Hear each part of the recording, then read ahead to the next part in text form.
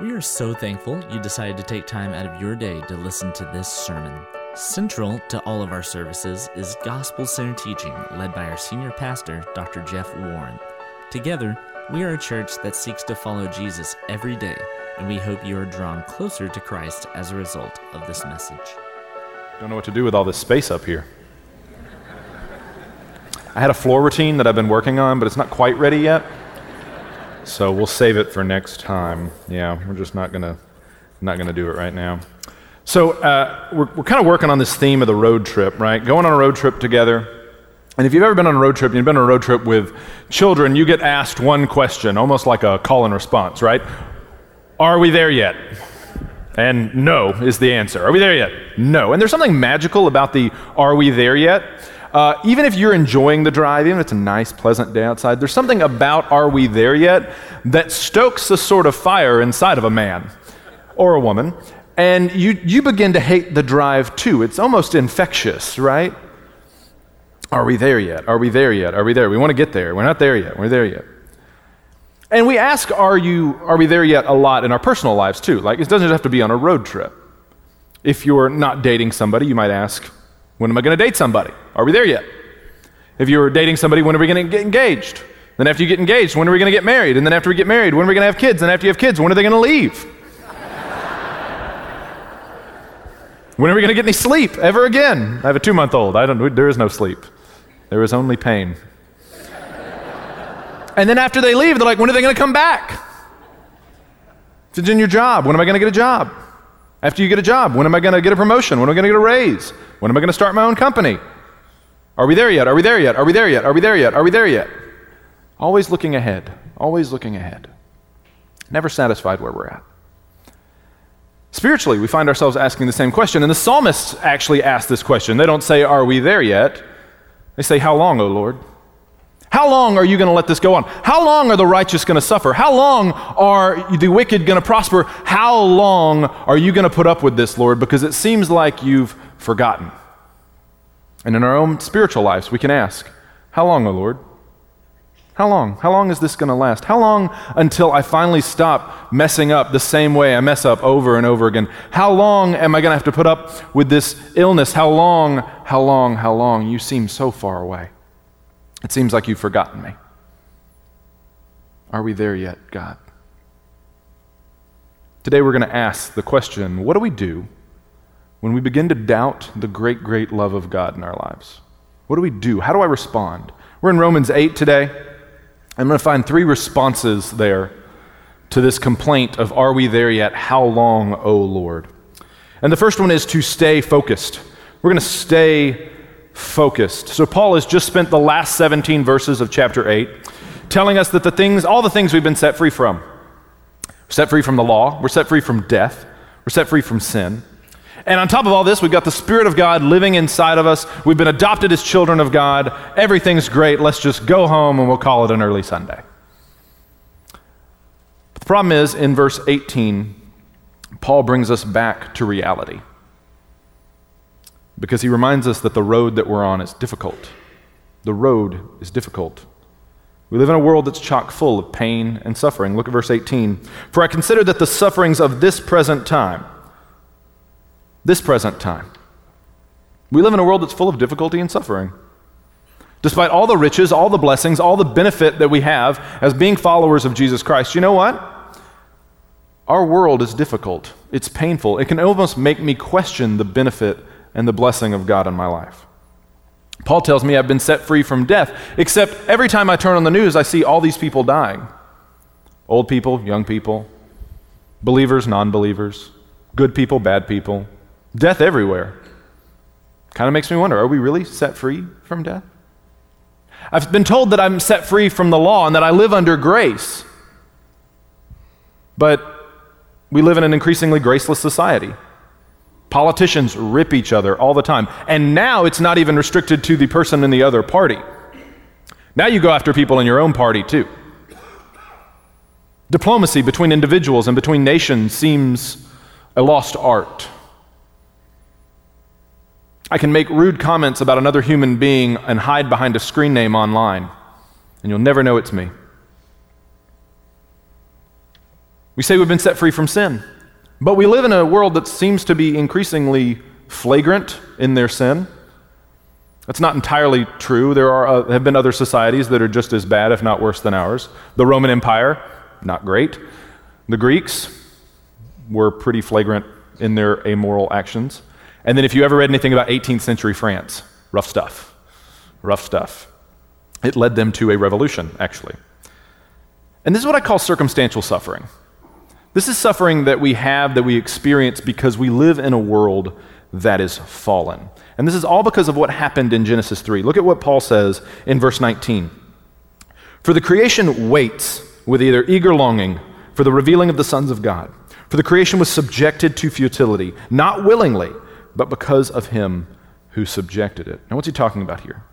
When Adam and Eve eat the fruit in Genesis 3, God lays down punishments, curses. He lays down a curse on the serpent, lays down a punishment on the woman. And then when it comes to the man, because the man was formed out of dust, there's this intimate connection between the man and also the woman and creation, all that is not human. And so God, rather than cursing the man, rather than punishing the man, goes to creation and says, because of your sin, man, I will curse the creation. So it'll bring forth thistles and thorns and all sorts of things that'll make work toilsome, difficult, hard. God is the one who subjected it to futility. God is the one that did it. Now, what does this mean, futility? A lot of people have opinions on it. I think that it goes back to Psalm 19:1. Psalm 19:1 says, the heavens declare the glory of God. All of creation is meant to point us to God. It's meant to remind us of our Creator so that we might worship Him. But instead, what do we do with our creation? We take advantage of it. We try to strip it of everything that it can give us. We make ourselves the center of it. And we worship it. We worship created things. Not only just idols, but things that we can make with our hands, we worship. Money, power, material possessions. Now, if you had a job, and you did that job well, and people misinterpreted it, did wrong things with it, and abused it, you know what I would call your work? Futile. It's futile work. It's not doing what it's supposed to do. And so creation, because it's been cursed, rebels against the person that's supposed to run over it, and that's you and me. God is in charge of all creation, and He puts us, human beings, in charge of His creation. So when we rebel against God, creation rebelled against us. So from sharks to tsunamis, from floods to famines, from diseases to drought, all of creation is in rebellion, and it's groaning, it's longing for that to change. Because in the same way that its fall is related to our fall, its redemption is related to our redemption. Look at verse 21. Verse 21. In hope that the creation itself will be set free from its bondage to corruption and obtain the freedom of the glory of the children of God. God makes a promise, it's contained within the curses in Genesis 3, that there's going to come someone that's born of a woman who's going to crush the head of the serpent and fix everything that's broken. And we know this person to be Jesus Christ. He puts on flesh, dwells amongst men, the Son of God, born of a virgin, lives a perfect life, dies on the cross for our sins, buried, raised again. And those of us who put faith in Him are rescued, are redeemed. And one day He's going to return. New heaven, new earth, all of creation will be restored. And the inanimate creation around this, the way that Paul's writing this is saying, creation knows this. And one commentator I read said, it's a symphony of sighs. Creation has a symphony of sighs, longing for the day when Jesus will return, when we'll have resurrected bodies, will be glorified, and then creation will be restored, not just to what it was, but to something even better. That's our destination. That's where we're going. New heaven, new earth. So we need to stay focused on the destination. Go back to verse 18. For I consider that the sufferings of this present time are not worth comparing with the glory that is to be revealed in us. Keep reading in verse 22. For we know that the whole creation has been groaning together in the pains of childbirth until now. And not only the creation, but we ourselves, who have the first fruits of the Spirit, groan inwardly as we wait eagerly for adoption as sons, the redemption of our bodies. It's easy to look at the world around us and think, man, it's bad. It's rough. There's so much grief, so much pain, so much hurt. It doesn't seem to be getting better. It seems to be getting worse. Things seem to be spiraling out of control. And Paul's writing here tells us that we have the Spirit of God living inside of us. And you might think that because the Spirit of God is in us, he's going to comfort us in the midst of these times. He's going to remind us, hey, it's going to be okay, it's going to be okay. And he does that. But there's a side effect of having the Spirit of God living inside of you. When you see things that are not in line with what God wants, it breaks your heart. You grieve. You hurt. You long to see creation restored. You long to see it all fixed, all of it made new again. And so the Spirit of God inside of us almost exacerbates this problem. But it shouldn't lead us to despair.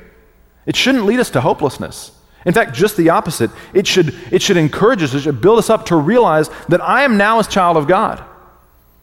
And because I'm a child of God, I have a role to represent God to the rest of the world and remind them of the hope that's coming. So how do you do this? How do you stay focused on this destination?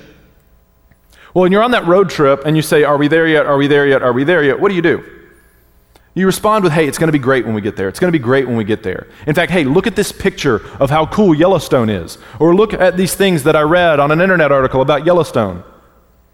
You try to remind them of something better. And in the same way, as the creation around us is crying out, how long, as people around you are hurting, saying, how long am I going to put up this? Maybe they don't even know they're asking God how long.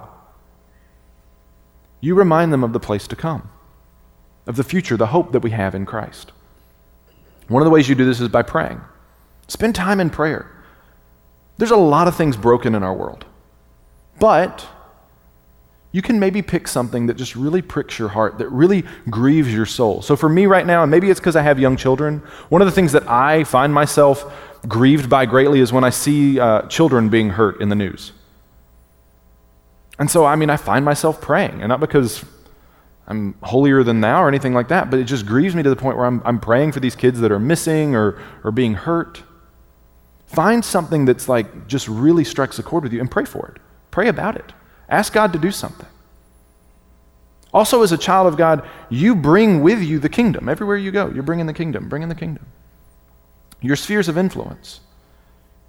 Let the rule and reign of the kingdom reign in you and reign in the places where you go. So that means you need to serve. You need to volunteer. Look, the fall is coming.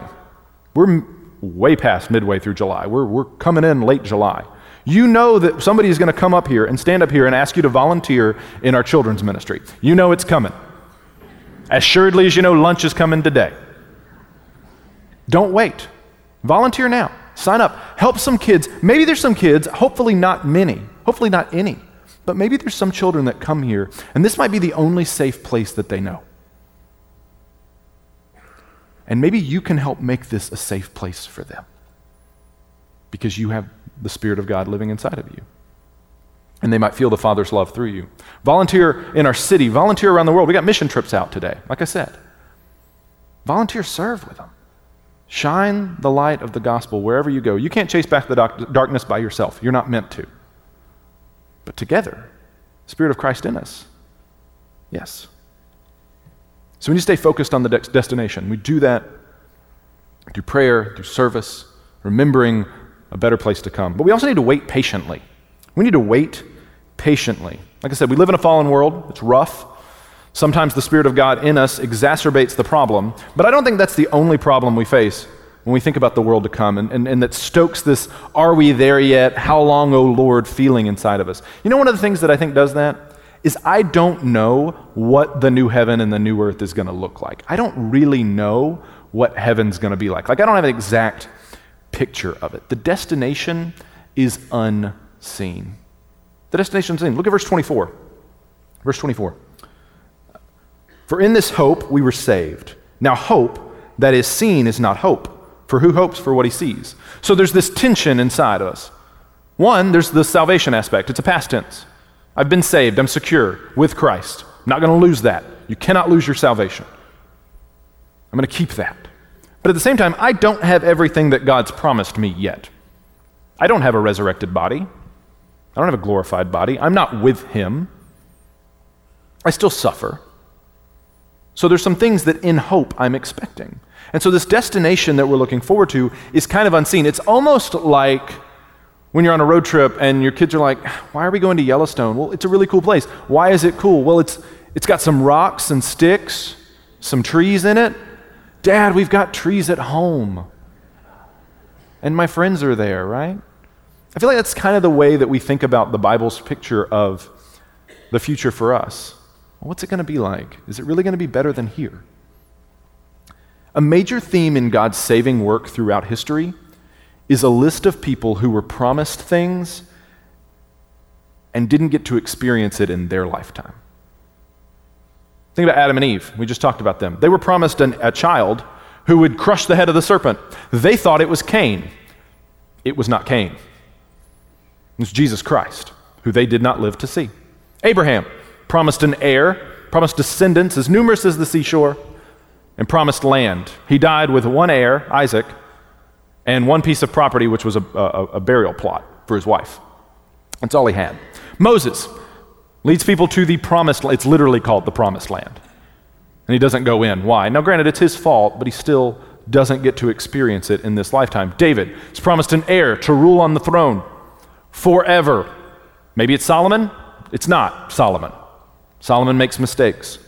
Isaiah promises that the branch from Jesse will bring about eternal peace. Isaiah, we believe, is violently killed by being sawed in half.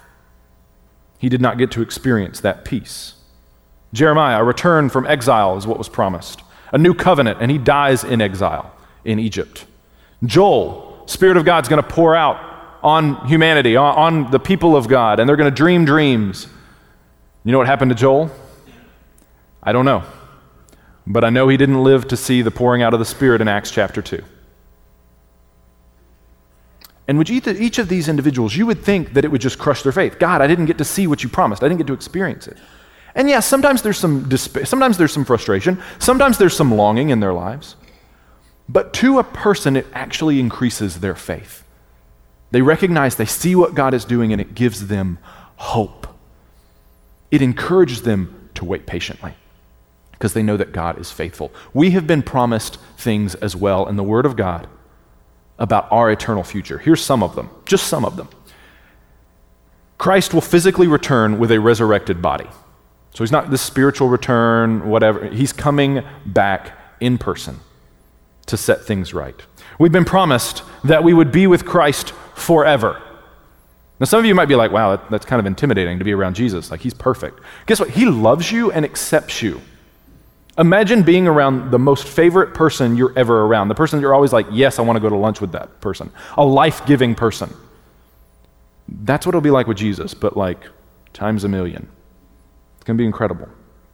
Be free from suffering, persecution, whatever pain, emotional pain, physical pain, free from it, gone, don't have to deal with it. At the same time, God will comfort us. It makes me think that maybe we'll remember some of the pain that we go through, and God will be there to comfort us in the midst of it. Our bodies will be resurrected and reunited with our souls, so you don't get a disembodied spirit floating on a cloud somewhere in heaven. That's not the Christian hope. When you die, your hope is that you'll go to heaven to be with the Lord, if you're a follower of Jesus, and then when Christ returns, the dead in Christ shall rise, spirits reunited with our bodies, and we will dwell with him with a resurrected body just like his. We believe that we will live forever in a new heaven and a new earth. So don't just go to live on heaven, we get a new earth. God comes to dwell with us. That's Revelation 21. We'll reign with Christ forever. So it's not this like just hanging out church worship service for all eternity. Reigning with Christ means we've got work to do. We've got things that we work with, that we get to worship by work. And what we've done is we've jettisoned these unseen hopes in favor of more tangible things that we can hold on to, right? Clouds and harps, right? Everybody gets a white robe, sweet set of wings, halo, harp. That's what I get when I die. I'm just going to do this the rest of the sermon. See if it unnerves anybody. We say heaven's what you want it to be. So if you like 18 holes of golf, you can play like 3 times a day. It'd be great. If heaven has a lot of golf in it, I'm probably going to question where I wound up. I don't like golf very much. Heaven's whatever you want it to be. Heaven's a place for good people. So if you're like not in the bottom 5% of moral people, you'll go to heaven. Don't worry about it. That's what culture believes. And as a Christian subculture, we have latched on and even added to this. Man, we eat up those heaven is for real books. You know what I'm talking about? Somebody kind of has a death experience, near-death experience. They have some sort of vision or something, and we just eat it up. And sometimes they actually contradict Scripture, but we still read them, and we're like, oh, that's what heaven will be. No. If it contradicts Scripture, they didn't see heaven. I'm not saying they didn't see anything. I'm just saying they didn't see heaven. We think that heaven's going to be one giant church worship service. I'm pretty sure I heard a groan, literally audibly.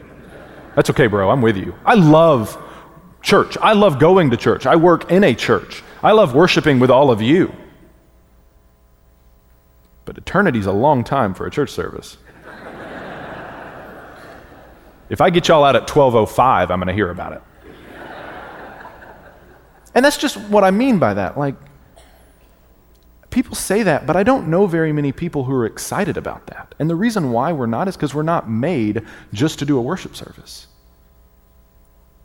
It's good. I believe they'll be singing. I hope they're singing. I love singing. I hope my brothers back here are going to be leading. But I think heaven's going to be more than that. And I think the reason why we do this, why we latch onto these things to try and find assurance, to try and find hope, is because the world gets so dark that we try to grab things to hold on to, mile markers that says how close we are. If you're ever on a road trip and it says like Dallas 150 miles and you're like, oh, then the next one says like 149, like why do you make that sign? It's just mean, but it's there. But what we've done is we've looked for mile markers that aren't helpful. We've become slaves to our work. You work 80 hours a week, and so when I tell you that you're going to get to work in heaven, you're like, God's just not, he's just going to keep taking from me. That's because your view of work is toil, and it's not toil that we're supposed to have. Work is good work. God made us for those things. We become inundated with recreation to the point we think heaven's just going to be an amusement park. Recreation's not bad. I think there'll be good things there, fun things to do. But that's not the point. We make eternity this church service. Here's the reason why. It's not because we love church. It's because our view of worship is so narrow that we confine it to 1 hour a week. We don't realize that every part of a believer's life is supposed to be worship. So when we see worship in the Bible, we just think church. That's a part of it. Absolutely is a part of it. It's a great part of it. But it's not all that there is. We've got to quit buying these lies, and we've got to wait for it with patience. We've got to patiently wait for it to be revealed. Look at verse 25. But if we hope for what we do not see, we wait for it with patience. Suffering, faithfully waiting with patience is a hallmark of the people of God. Waiting patiently is a hallmark of the people of God. So how do we do this? Well, I think it has to do with what we see. Paul talks a lot in these 2 verses about what we see, what we look at, what we experience physically. So there's something I want you to stop experiencing physically, and there's something I want you to experience physically.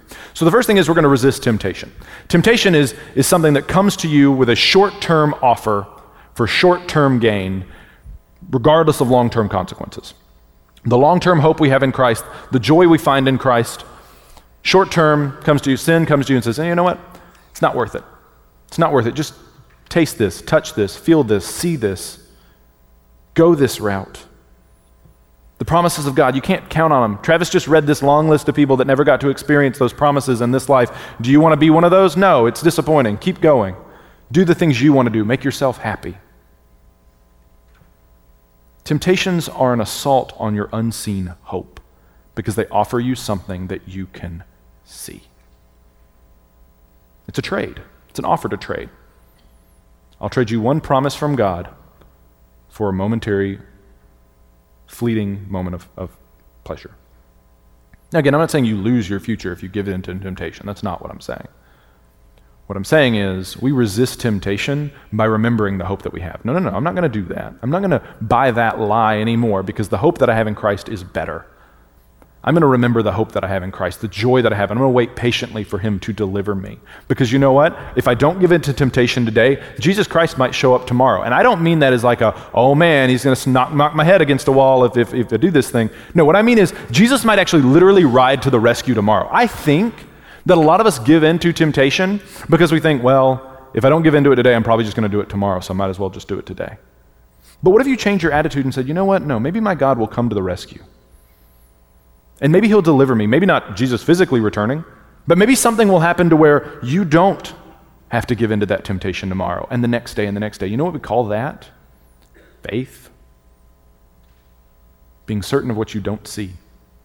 That's faith. At the same time, your senses aren't bad.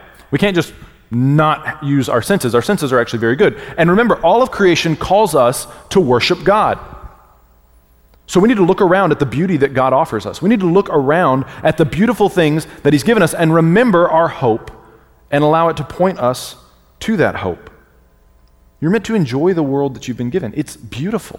We have a beautiful creation. So how do you do this? Well, I think one way is the arts. Music, singing, painting, sculpting, TV, movies. There's great stuff out there that calls our attention to the hope that we have in Christ. This is why I love Andrew Peterson. If you don't know Andrew Peterson, he actually played this piano right over here for us about 1.5 years ago. Your little call and response with him. Is he worthy? He is. We did that together. It was a lot of fun. If you are going through any sort of trial in your life, I cannot recommend enough to you his album, The Burning Edge of Dawn. Just write it down. It's called The Burning Edge of Dawn by Andrew Peterson, and you will weep like a small child, and when you're done, you can email me and tell me that was the awesomest thing ever. I'll wait. It's fine. He ministers to me so much when I'm hurting and grieving because he calls my attention to the hope that I have in Christ. Some of you don't know this name, Pete Docter. Anybody know Pete Docter? Probably don't. He works for a little small company out in California called Pixar. And he's written a few movies.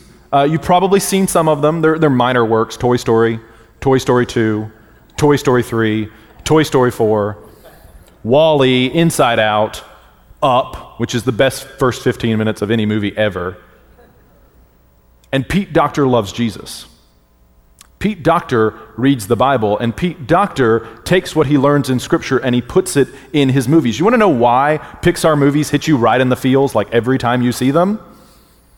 It's because the Spirit of God is working in Pete Docter to show you the beauty of the hope that we have in Christ without ever mentioning Jesus' name. I've tried to get him to speak here numerous times. He's always busy, which is fine. You write your movies, bro. This is why we love Michelangelo and Donatello and the other Ninja Turtles. No, the other artists. This is why we love them, because they call our attention to the hope that we have in Christ. Some of you have been gifted with the ability to make beautiful things. Make those beautiful things and remind us of the hope that we have in Christ. Some of us have not been gifted with that. But you can still take time to do something that creates beauty. Color with your kids. Color with your grandkids. Do something that reminds you of the beauty of God's creation. And find your hope there in the fact that he's going to make all things new. Even the good things are going to be new, which means brighter, more vibrant. And that'll give us patience because we see these beautiful things that we have and we think, yes, it's coming. It's coming. So we wait patiently, we stay focused on the destination, and then we cling to Christ. Romans 8:31 to 39 is kind of the culmination. Paul does this. He kind of recaps things several times throughout Romans. And in verse 31, he actually triumphantly proclaims that God is for us. Verse 31 of chapter 8, "What then shall we say to these things? If God is for us, who can be against us? He who did not spare his own son, but gave him up for us all, how will he not also with him graciously give us all things?" So think about this. When we are not in Christ, when we have not been forgiven, when we are enemies of God, God is hostile to us. And when we are enemies of God, God sends his most treasured possession, his son, to earth to die on the cross for our sins. When we put our faith in him, we are redeemed, rescued, and now we're adopted, and we're friends of God. So now we're in the family. So why do you think when we're enemies of God, God would give us his most valuable possession, and now that we are not enemies, we're actually brought into the family, God would withhold stuff from us? God's purpose in your life is unassailable, it's unassaultable, it's unbeatable. And his purpose for your life is that you would be shaped into the image of his Son. That's God's will for your life. That's the plan, is to make you more like Jesus. And he will pull out all the stops to make that happen for you, culminating in the return of Jesus Christ in your resurrection. And so Paul reminds us to cling to Christ. And because we've clung to Christ for salvation, put all our faith and hope and trust in him, we need not fear accusation or condemnation. Keep reading in 33. Who shall bring any charge against God's elect? It's God who justifies. Who is to condemn? Christ Jesus is the one who died. More than that, who was raised, who is at the right hand of God, who indeed is interceding for us. You're going to have all sorts of things that accuse you in your life. Family, they're going to remind you of the person you used to be before you knew Christ, and they're going to bring it up all the time.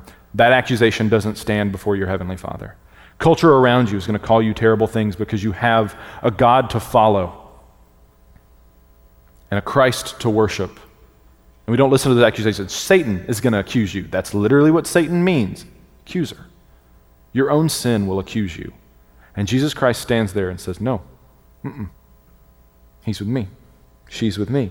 But Travis, you don't understand. My road is difficult. You said the road is difficult earlier, and I get the whole third party thing, but you don't understand. My road is difficult. I've got sin. I've got failings. I've got problems that I'm dealing with. I have physical pain, emotional pain, mental illness. I'm lonely. My road is difficult. Well, I've got news for you. The Word of God has something to say to you today. God very much wants to speak to you, and he's going to say it in verse 35. Who shall separate us from the love of Christ? Shall tribulation or distress or persecution or famine or nakedness or danger or sword, as it is written, for your sake we are being killed all the day long. We are regarded as sheep to be slaughtered. Paul's been through every single one of the scenarios that he's painted here for you. The only one he's missing is the sword, which he will die by the sword by being beheaded. And he says that out of this experience that he's had, he says, no, nothing will separate us. Nothing's going to separate us from the love of Christ. You need to know this and accept it as a truth. The people of God will suffer. The Old Testament saints suffered. Jesus Christ suffered and died for us, but that doesn't excuse us from suffering. In fact, it almost makes it more likely that we should suffer. And from the safety of our Highland Park houses or our Lake Highlands houses, we might watch the world struggle. And if you haven't been acquainted with grief and pain yet, you will. You will hurt. You will hurt. And God's voice comes in the midst of it and says, you know what? That's not going to take you away from me. And it's not going to stop my purpose for you. It can't be stopped. And part of faith is believing that that's true. Believing God at his word in verses 35 and 36, that nothing is going to separate us from Christ. So what do? We cling to Christ to overcome. We've got to cling to Christ to overcome. Look at verse 37. No, in all these things we are more than conquerors through him who loved us. For I am sure that neither death, nor life, nor angels, nor rulers, nor things present, nor things to come, nor powers, nor height, nor depth, nor anything else in all creation will be able to separate us from the love of God in Christ Jesus our Lord. That verse 37 there, more than conquerors. I think sometimes we read that and think it means everything's going to be easy because I'm going to win all the time. The word there, conqueror, means overcome. One commentator says it means overcome, not overkill. A lot of people think that conquering in Jesus means I'm not going to suffer, I'm not going to struggle. Have you ever watched a movie where there's like a battle or a conqueror? Even if the guy wins, what does he look like? Battered, bloodied, some of it's his own blood. It's cut, bruised, it's all disheveled. But he's a conqueror. He wins. We win in Christ. We conquer in Christ. We don't win the battle. Christ wins it for us. But we still struggle. And it might look like you're struggling sometimes. Paul struggled. Paul suffered. And he says, I'm convinced, I'm certain that it will never, ever separate us from the love of Christ. And it's the love of God. And it's the love of God in Christ. So what do? You got to go back to the gospel. To cling to Christ, you have to go back to the gospel. So when you're hurt, remember that the Son of God was hurt for you. and find solidarity in that. Be like, I'm hurting right now, but Jesus was hurt too, and I'm going to identify with his sufferings. When you fail, when you sin, when you break God's heart, you remember the gospel again and you say, you know what? Jesus Christ died on the cross. That doesn't condemn me anymore. Jesus Christ is my salvation. He is my hope. He's my future. When you're lonely, remember the gospel and remember that Jesus Christ suffered and died alone. And you turn to him in Christ and you say, Lord Jesus, I am so lonely. Please help me. Please bring brothers and sisters around me. When you're depressed, remember that the Lord God himself was sorrowful unto death. So much so that he sweat drops of blood. When you're grieving, remember that Jesus grieved over a man he was literally about to raise back from the dead. Jesus wept. And know that Jesus grieves with you when you're hurting.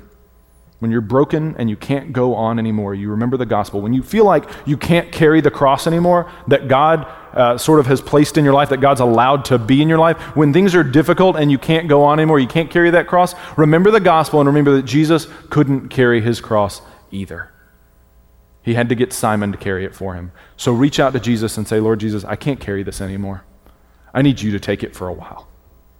And watch him do it. Watch him do it. I know many of you are asking, how long, O Lord? How long? And you might be asking that question for a long time. Stay focused on the destination. Continue to serve and give God glory even as you suffer.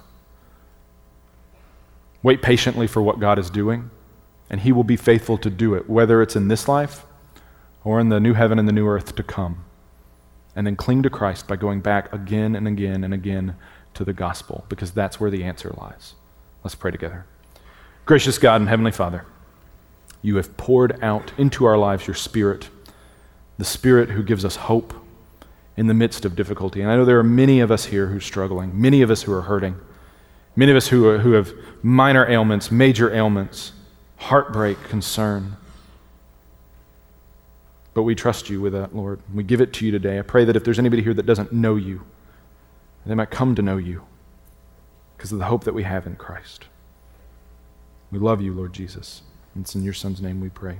Amen. Thank you for taking time to listen to this sermon. Come and join us as we seek to follow Jesus every day. We meet every Sunday at 9:15 a.m. for our small group Bible studies called Connect Groups and 10:45 a.m. for worship. We hope to see you soon at Park Cities Baptist Church.